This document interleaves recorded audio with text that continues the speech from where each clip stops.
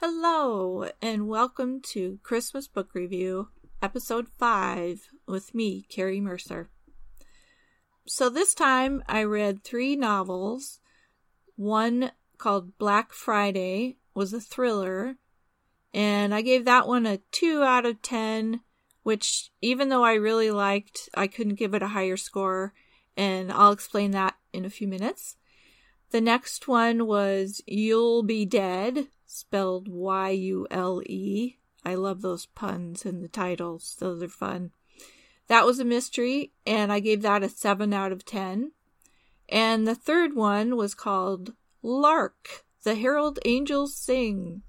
And that was a mystery as well. I gave that a 9 out of 10. I really liked that. I will definitely be reading more from that author. Okay, so let's get into the details of each book. First was Black Friday by Alex Kava, and this was a thriller. It was published in 2009 by Mira Books. It's part of a series called the Maggie O'Dell series, and she's the main character. I haven't read this series before at all, so I'd never heard of it. I really just picked this book on the basis of the title because Black Friday is kind of the biggest shopping day of the year. If you've ever worked in retail, you'll know how that works. And so I thought, maybe it's, about Christmas kind of, because shopping for Christmas presents. So, that's why I picked it, and it ended up really not being about Christmas, hardly at all, aside from that particular day is when things happen. So that's kind of why I'm giving it a 2 out of 10, but I want to tell you about it anyway, because it was a really fun book. I really enjoyed reading it. It was a really good thriller, and I'll probably read some more in this series just because I like thrillers. So it is about the shopping day Black Friday at the Mall of America, which is about 2 miles from where I live. So obviously that appealed to me. But it's about a bombing at the Mall of America, which is really scary. So I'll tell you about the characters that are involved. There's a lot of characters. There's the 3 kids. I call them kids. They're college age. Rebecca, Dixon, and Patrick. And they are in their 20s. They're college age friends who have traveled from Connecticut, where they go to school, to Minnesota. They drive together, and they're going to stay in Minneapolis for the holiday weekend at Dixon's grandparents' house. And Dixon and Rebecca have been friends since childhood, so they're really close. And then there's Patrick, who is somebody that Rebecca met at her job working in a restaurant. And so they're kind of friends. And so they invite him, Dixon and Rebecca invite him to come with on the trip, and he accepts to their surprise. And he goes with them because he doesn't have any family back in Connecticut. So he figures he'll do something else for the weekend and go with these friends. He obviously has feelings for Rebecca, but she is fiercely independent. And they both seem to have something traumatic in their pasts that is keeping them from kind of connecting and becoming closer.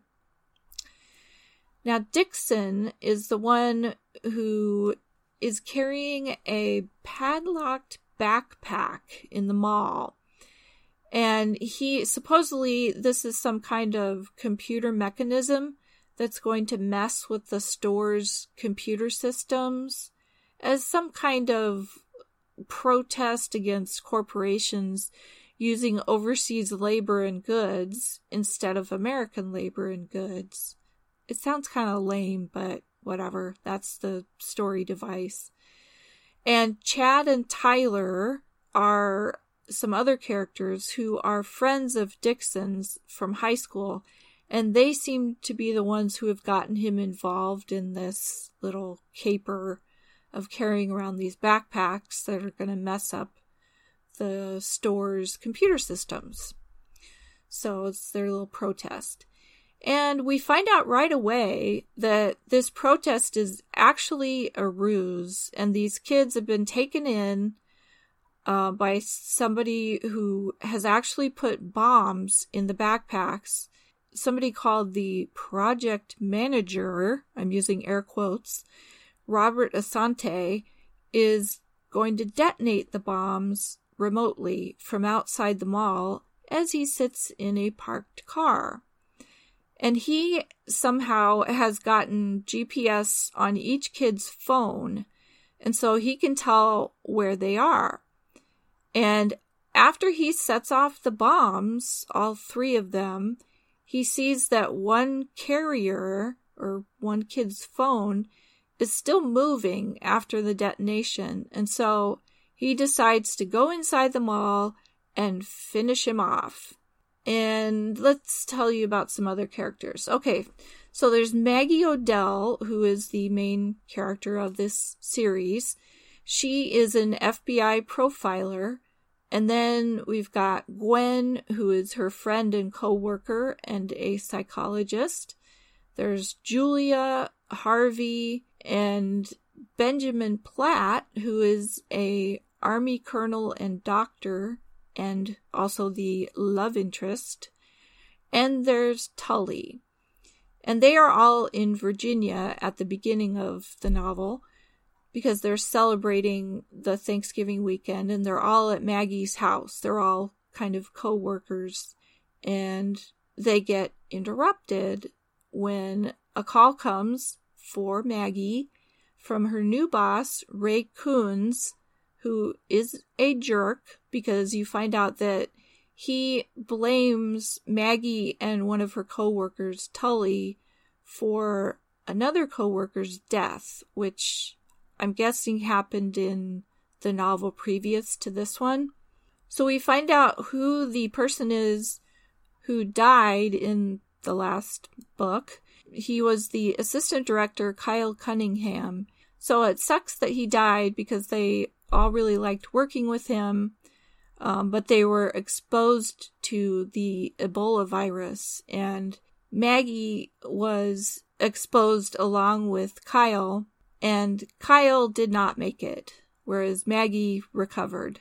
I kind of wondered, is this Christmassy? Is it kind of like Maggie is Scrooge and she's given a second chance at life because she recovered from this Ebola exposure? But I don't know. I think that was kind of a reach. And let's see, there's Nick Morelli, who is another character. He is in Omaha, Nebraska at the beginning. And there's his sister Christine, and they're talking about getting a Christmas tree for their mother and father, who is an invalid. And Nick has some history with Maggie, and he still wants a relationship with her, but she has been consistently uninterested, and yet he doesn't seem to be taking the hint.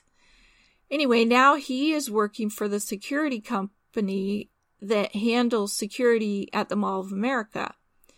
So they are going to cross paths again because of this bombing. Other players, there is Alan Foster, who is a senator from Minnesota. There's the ADD of Homeland Security, Charlie Worth. And Maggie notices on the plane that it's, quote, ironic and refreshing to meet someone who didn't pre-measure his actions to limit his accountability, unquote. In other words, his priority is not covering his own butt, and she likes that about Charlie Worth. He's a good guy. So, Maggie's new boss, Coons, has called her, and she is thinking about him and what he's like. She notes that his superiors, quote, called him straightforward and quick thinking, whereas Maggie considers him to be reactive and impulsive. His colleagues described him as determined, focused, and passionate, but Maggie sees him as unpredictable, short-tempered, and vindictive. And I really liked this very succinct characterization. I love this sort of parallel translation of her, the way she sees him as opposed to the way his other colleagues see him. So the novel is pretty fast-paced. It alternates between points of view, which makes it feel like it's moving faster. And it's told in third person, sort of limited third person, but it still alternates who we see the action through and what they're thinking and feeling. So when they arrive at the mall, there's kind of this funny moment where Maggie thinks, let the pissing contest begin, because all these different people from different agencies are going into this situation, and they're mostly men, it seems like, and they are all trying to be the boss and be in charge, and it's just a big ego contest. So, you get from Asante, he's the project manager, bad guy, you get from his point of view that this is not just a bombing, it's a larger project, and we don't really know what that larger project is. He just says he's moving on to the next stage of the project, the big project. I'm going to let you wonder if it's revealed to the reader or not what this big project is.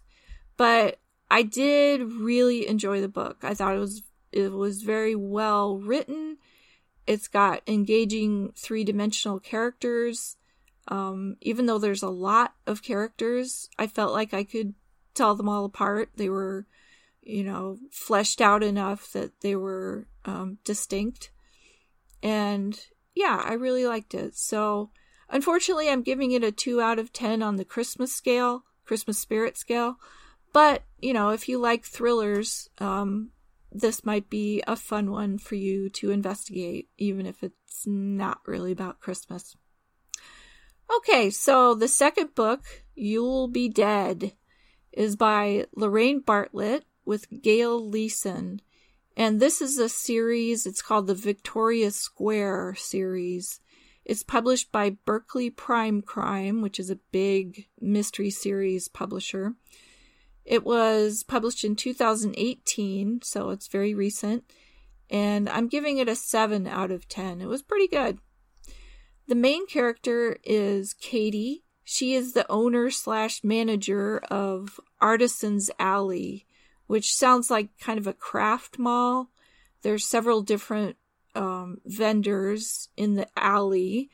There's a woodworker, a quilter, somebody who does linens, and then there's Godfrey, who is a dryer lint artist, which sounds gross and weird, and it kind of is. Okay, so then there's Andy, who is Katie's boyfriend, and he's also the one who runs the pizzeria right near the Artisans Alley craft mall. And he is her landlord for the apartment that she lives in that's over the top of the pizzeria. Then there is Margot, who is Katie's former mother-in-law. Chad, what a name, Chad. Chad was her son, and he died almost 2 years now when the book happens.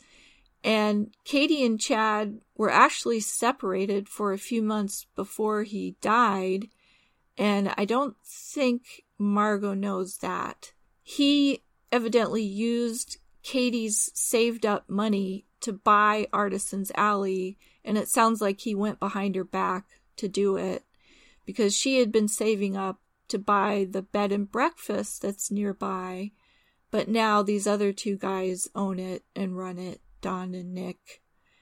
And so Margot, Katie's mother-in-law, calls kind of out of the blue and wants to come visit for a few days. And she's actually being much nicer to Katie than she ever was when Katie was her daughter-in-law and she was with Chad. So that kind of freaks Katie out. Then there's Ray, who is a retired homicide detective, and he is a vendor in Artisans Alley. He runs something called Wood U, and it's woodworking. And he has 3 daughters, Sophia, Sasha, and Sadie. And one of them might have an eating disorder, and Katie is trying to help Ray kind of figure out if she does and what to do to help her. I guess their mother died not too long ago, and so sometimes Ray will kind of come to Katie with a girl problem and get some advice on how to help his daughters. So they're pretty close, this little family and Katie. She really likes the girls and helps Ray out when she can. Then there is Francine Barnett, who is the owner of the afternoon tea shop, which is not doing well, and Francine wants to sell it, and she wants to sell it to Katie because she thinks Katie can turn it around and do a good job with it, kind of like she did with Artisans Alley, because when Chad bought Artisans Alley, it wasn't doing well at all. They weren't making a profit, and it was really disorganized. And Katie kind of came in and saved it, basically, and now it's doing really well. So, Francine has a daughter, Vaughn, who is actually the murder victim. Yes, we finally get to the murder in the murder mystery. She was a young woman. She was not a child. It sounds like she was like in her 20s. And Francine, her mother, seems strangely cold about this death of her daughter. This is what Katie notices, and she's wondering why. So it comes out that Vaughn had been trying to basically find a man to financially support her, and she was rather aggressive in her search for said man. The relationship between Vaughn and her mother Francine seemed really good until about the time that Booth, Francine's husband and Vaughn's father, died. And instead of getting closer, they seemed to grow farther apart. And you do find out why later in the book. So, Katie is not sure if she really loves Andy. She knows she's jealous of his beautiful blonde assistant manager, Erica, and she actually goes so far as to find another job opportunity for Erica and tell her about it, much to Andy's chagrin. He's not too happy about Katie getting rid of his efficient assistant manager. So I found the book a bit slow-moving and really repetitive. It seems like much of the story is taken up by mundane day-to-day activities that don't really do anything to advance the plot. And then it's like nothing's happening, and then all of a sudden something big happens. Katie gets hurt about halfway through the book when one of the prime murder suspects tries to kill her. So the pacing is really uneven. Now, the relationship between Katie and Margot seems really important. Margot wants to help Katie, but she often ends up annoying Katie just because she's always so charming and so well put together that Katie feels inferior to her. But then other times, Margot is really helpful. Like at one point, she helps resolve a conflict between 2 of the vendors in Artisans Alley by suggesting that they work together instead of competing with each other. And that works really well. There's another part that is a really weird little episode of Margot lecturing Andy and Katie, like they're teenagers, about needing to spend more time on their relationship. She says they obviously care for each other and they shouldn't work so much, and they really should spend more time on their relationship. And it's very awkward. I don't really know what the point of that was. So you wonder, of course, who the murderer is, And there's one really super obvious suspect, which of course it's not going to be him because that wouldn't really be a mystery. Carl Fisk is his name, and he is the bartender nephew of the quilt vendor at Artisan's Alley. It seems really straightforward and obvious that it is him, but then you wonder why. Why would it be him amongst all of her boyfriends? Why him? He doesn't have a really developed backstory, and you don't know. Oh, you do find out that pretty early on that not only was Vaughn murdered, but she was pregnant when she was murdered. So there's the question as to who is the father of that baby who died. Vaughn's backstory is pretty well developed. You find out a lot about her, but you don't find out much about Carl Fisk or her other boyfriends. You do find out that Ray, that's the former homicide detective and father to 3 girls, he is older than Katie, but you don't really know exactly how much. But Ray evidently is really interested in Katie, romantically, but she's involved with Andy, and she really doesn't think of Ray that way, although his daughters do. And there's a really awkward moment when one of them voices this in front of Katie and Ray, and they don't know what to say. It's kind of awkward. So another awkward moment. This author likes awkward. There's another moment when Ray kisses Katie, and it's really kind of ew, especially in this Me Too climate that we're living through right now. It doesn't come off as okay that he kisses her. It's like he sort of takes advantage of a moment and does that. So, I won't tell you what happens or who the murderer turned out to be. You can find that out on your own if you decide to read this book. But I will say that the ending was satisfying in as far as the relationship with Margot. They really deepen their relationship, Margot and Katie. It also turns out that the bad guy, it's really satisfying who the bad guy is. But there are a couple of holes in the plot left. Like, you don't know for sure who threatened Katie because she was, injured that one time when somebody tried to kill her. And then there's another moment where some masked guy comes into her office and threatens her. And you don't know for sure who that was. So that's kind of annoying that you don't find that out. Also, a really big thing is that she does not figure out her relationship with Andy, her boyfriend. She had seriously been wondering throughout the book if she really loved him. It seems like she's ready to either take him or leave him, and you don't find out if she's ready to commit to that relationship or not. I don't think she's going to go for Ray, but she doesn't have to be in a relationship with a man. So, overall, I found this kind of meh. I probably won't read this author again. A lot of problems. So, overall, yeah, I give it a 7 out of 10. So, let's get to the third book that I read this time. It's called Lark the Herald Angels Sing, sort of a play on the Christmas carol, Hark the Herald Angels Sing. It is by Donna Andrews, who is a cozy mystery writer. This particular series is called the Meg Langslow series, because she's the main character.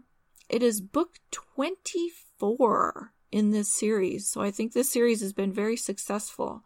And this one I actually listened to on Audible. The narration was done by Bernadette Dunn, who is really good with doing different voices. She does them just different enough to tell the characters apart, but she's not doing like ridiculously deep voices for male characters. She just does really nice, sort of nuanced differences in voices.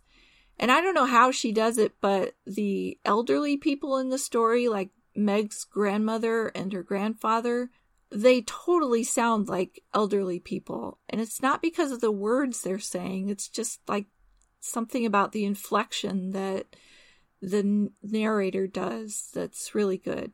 So I liked that a lot. Okay, so Meg, the main character, is the play director of a children's live nativity that they are rehearsing when the book opens. And they're rehearsing this pageant when they find a mystery baby in the manger. There is supposed to be a baby in the manger in this nativity, but this is not the expected baby that's supposed to be there. They find out this baby's name is Lark, from a note that has been left with her, hence the title of the book, Lark, the Herald Angels Sing. And the note that's left with the baby also implies that Meg's brother Rob is the father.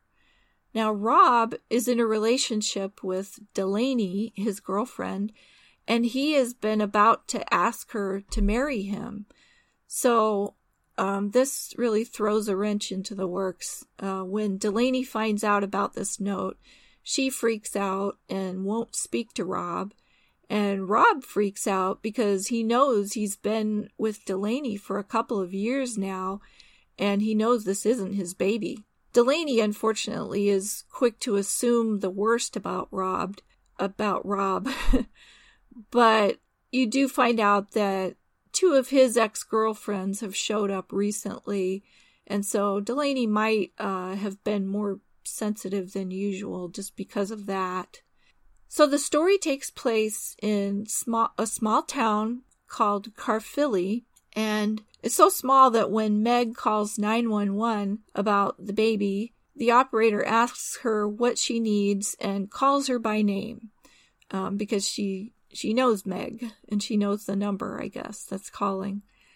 So the sheriff arrives, and they suggest that they get a DNA swab, but admits it won't be done for weeks because they're in such a small town. They have to send out lab work like that to get it done. Luckily, Meg's grandfather, who is Dr. Blake, has a lab in town where he can do a DNA test because he is a zoologist and he has a foundation where he works with animals, and so he has this lab where he can do a DNA test. So Meg suggests that grandfather can do the test for the baby, and it won't take nearly as long to get the results. So that's good. So there is talk about this baby and how they're going to identify it. I shouldn't say it, her. They're going to identify who this baby is. And they're talking about how most Caucasian babies have blue eyes that may or may not change later, up to a year after they're born, they say in the book. But I had to think of my husband because he was blonde and blue-eyed until he was 9 years old, and then he changed and he has dark brown hair and sort of brown green eyes. I guess that's hazel. So I don't know, maybe he's a freak of nature, but he changed way after just a year. Now the grandfather character in this story of course has lots of animal knowledge because he's a zoologist, and he talks a lot about ornithology, which is birds. And it's interesting because he is sort of looking at the baby in terms of a bird, a particular kind of bird called a non-obligate brood parasite. I know, it's a mouthful. This is a bird who lays eggs in the nests of other birds of the same species, but also makes their own nests and has some eggs there.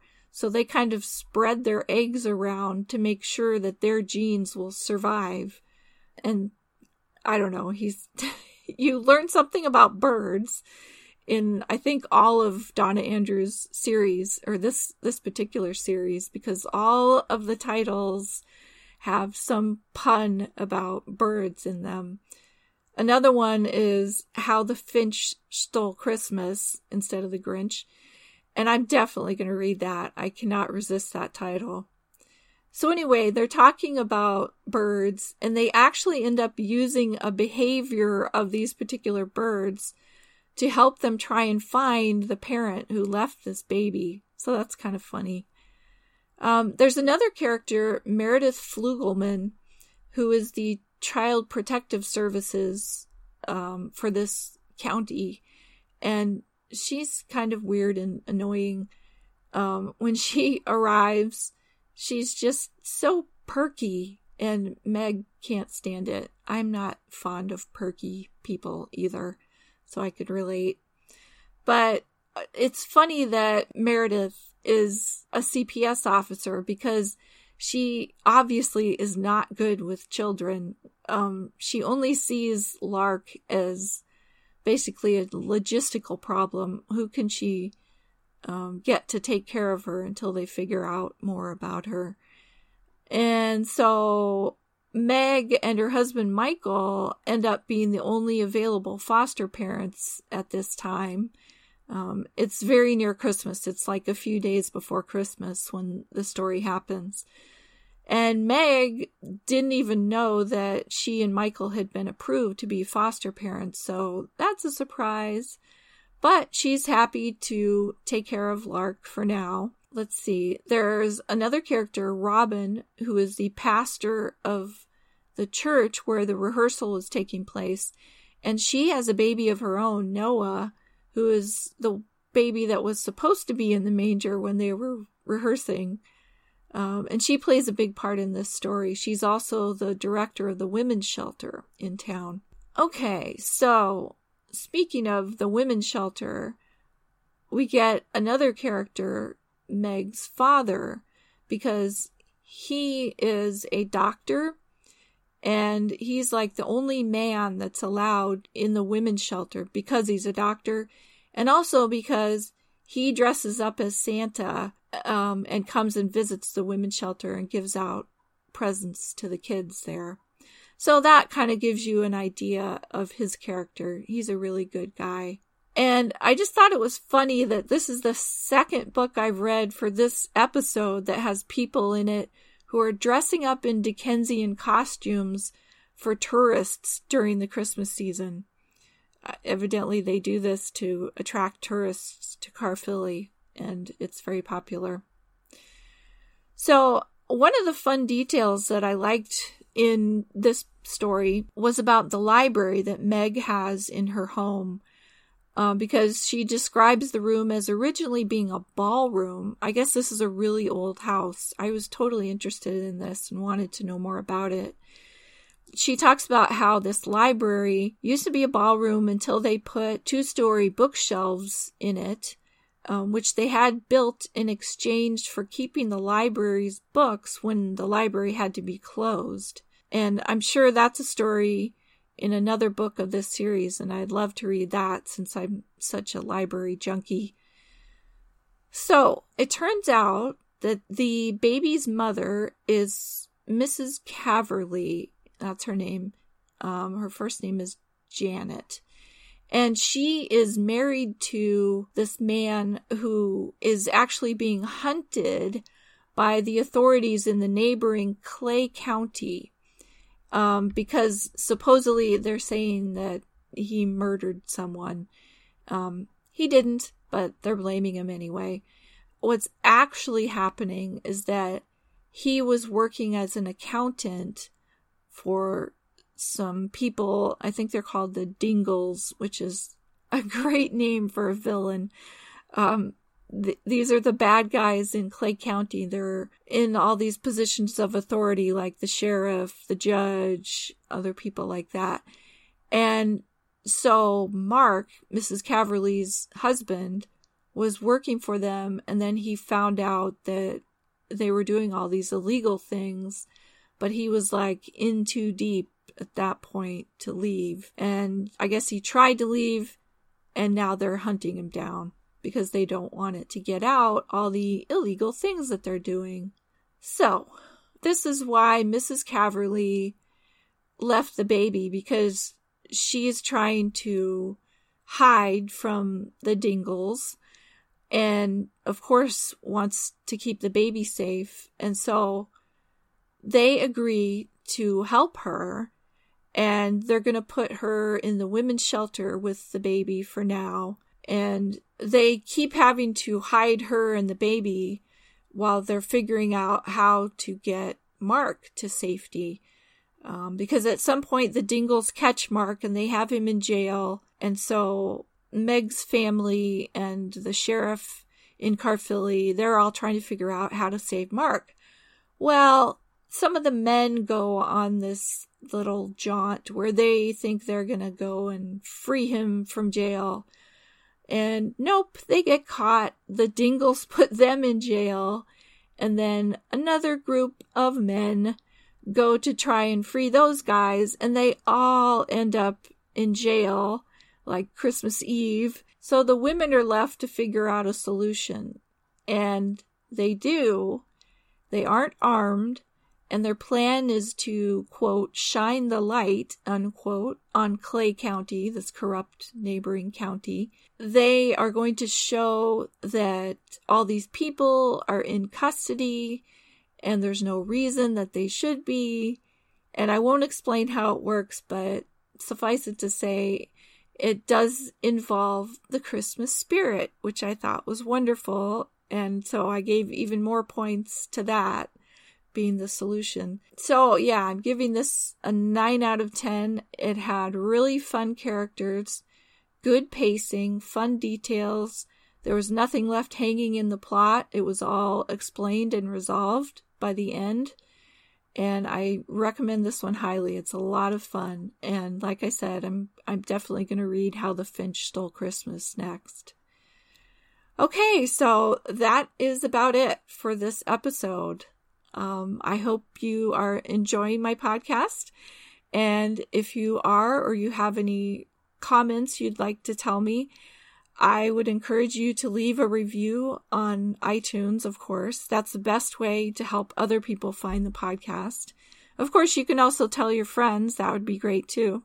And if you want to suggest a book to me that I should review, my email is christmasbookreview@gmail.com. So that's easy to remember. And I will, as always, have links in the show notes to the 3 books that I reviewed. And until next time, happy reading.